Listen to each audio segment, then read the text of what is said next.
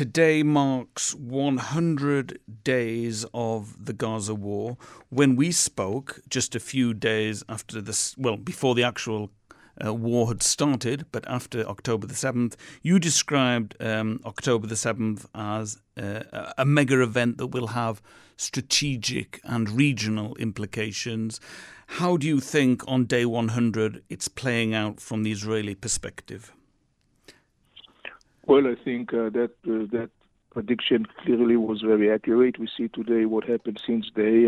Just as an example, we now see the whole tension built in the area of the Red Sea. Just recently, the frictions with the Houthis in Yemen, who, guided by the Iranians, are trying actually to extort or to put pressure on the United States, to put pressure on Israel to stop the war. And so what we saw in the area of the Red Sea, 1,000 miles away from Israel, is the recent burst of violence. And just recently, of course, the United States and the ally that the United States assembled basically strike back at the Houthis. So this is one example of this strategic ramification. We see the situation in the northern border where there is an ongoing skirmish between Israel and the Hezbollah, yet it is kind of still confined and restrained within, relatively speaking, narrow zone, sort of speaking. I call it the zone between the orange line and the red line. We see attacks on the U.S. bases in Syria and Iraq. So in other words, what we see in that perspective, obviously we could see how this whole war actually, and not surprisingly, is basically manifested also in the remote arenas. It's not surprising because in the end of the day, there is a common denominator, and that is, of course, that's Iran. Of course, that is the involvement of the Iranian regime.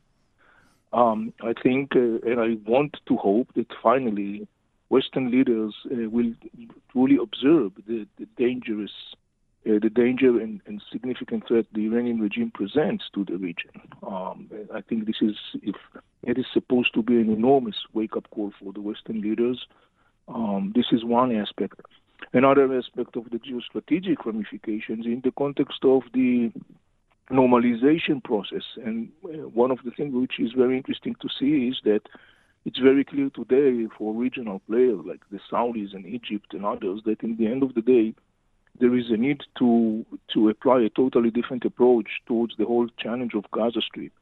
Because going back to the situation of October 6 is not only not acceptable upon Israel, it is to a large extent not acceptable upon those players as well, for different reasons.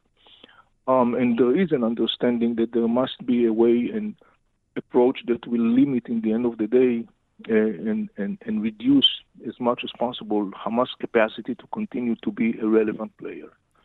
And so we are in a very early phase of this process, but I believe that this process will continue and evolve because in the end of the day, it is not only the interest of Israel, it's not only, by the way, the interest of many Palestinians, but it's also a regional interest. And then finally, another significant, I would say, strategic ramification has to do in the context of the normalization process.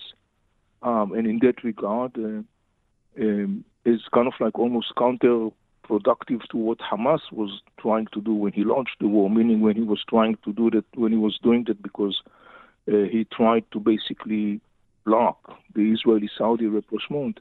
It seems like that the counter effect actually happened, and we just recently heard that the Saudis are very determined to move on with the story of the rapprochement with Israel. So we already can see now the early seeds of those long-term strategic changes. It's a very preliminary stage yet, but it's there. It's very clear that war generated, and I would say even speed up to a certain extent, that process. There are, of course, other many aspects, like, for example, which are under a question mark, like, for example, how the war and the consequences and the ramifications of the war, how is it going to impact the inner Palestinian political discussion? How is it going to shape the inner Palestinian narratives? The same applies as for the Israeli society and the Israeli political system. These are open questions. Do you think Israel has, at this stage, managed to restore its deterrence capability?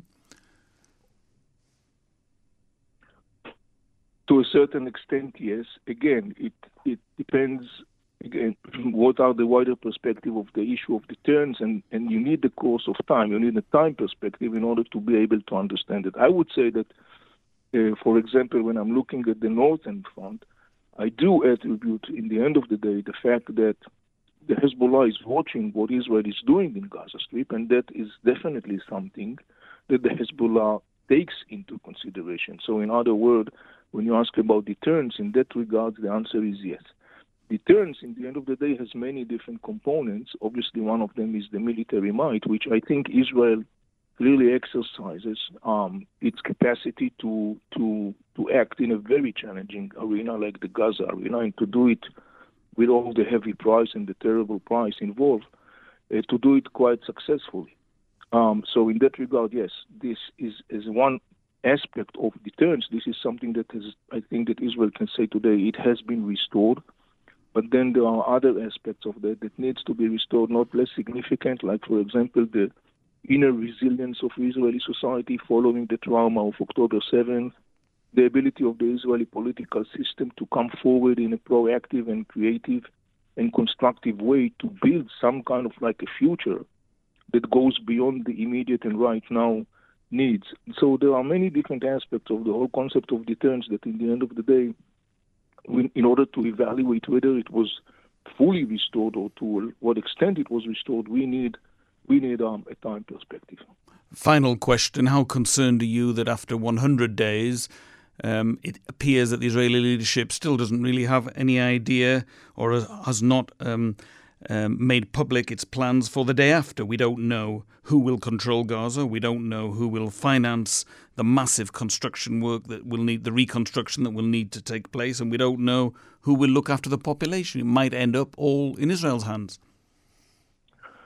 I'm not concerned. I would come from a different perspective, and I will say very clearly to the Israeli political leadership, any Israeli political leadership, they better start thinking very seriously about the day after, because if they think that they are going to be the one and only playing in this field, they are totally wrong. The more they will come from a proactive perspective, the more they will come from a perspective that offers creative solutions and a creative approach, the better the ability they will have to serve Israel's need. Refraining from doing that, basically sitting on the side and looking to the other side, hoping that, I don't know, some miracle will happen and things will line up exactly as they want to, that will be a fatal mistake. And this is my very clear message and advice to any Israeli political leadership. You need to take proactive role, and you have to do it as soon as possible, because we are looking at a region that is going to be enormously dramatically different. We are looking at major players that will be involved. You don't want to be sitting on the sideline and then wait until someone will tell you what's going to happen. You want to be a proactive part of that, and in order to do that, you must come with proactive, creative, constructive ideas and approach, because simply to say that is the interest of the State of Israel.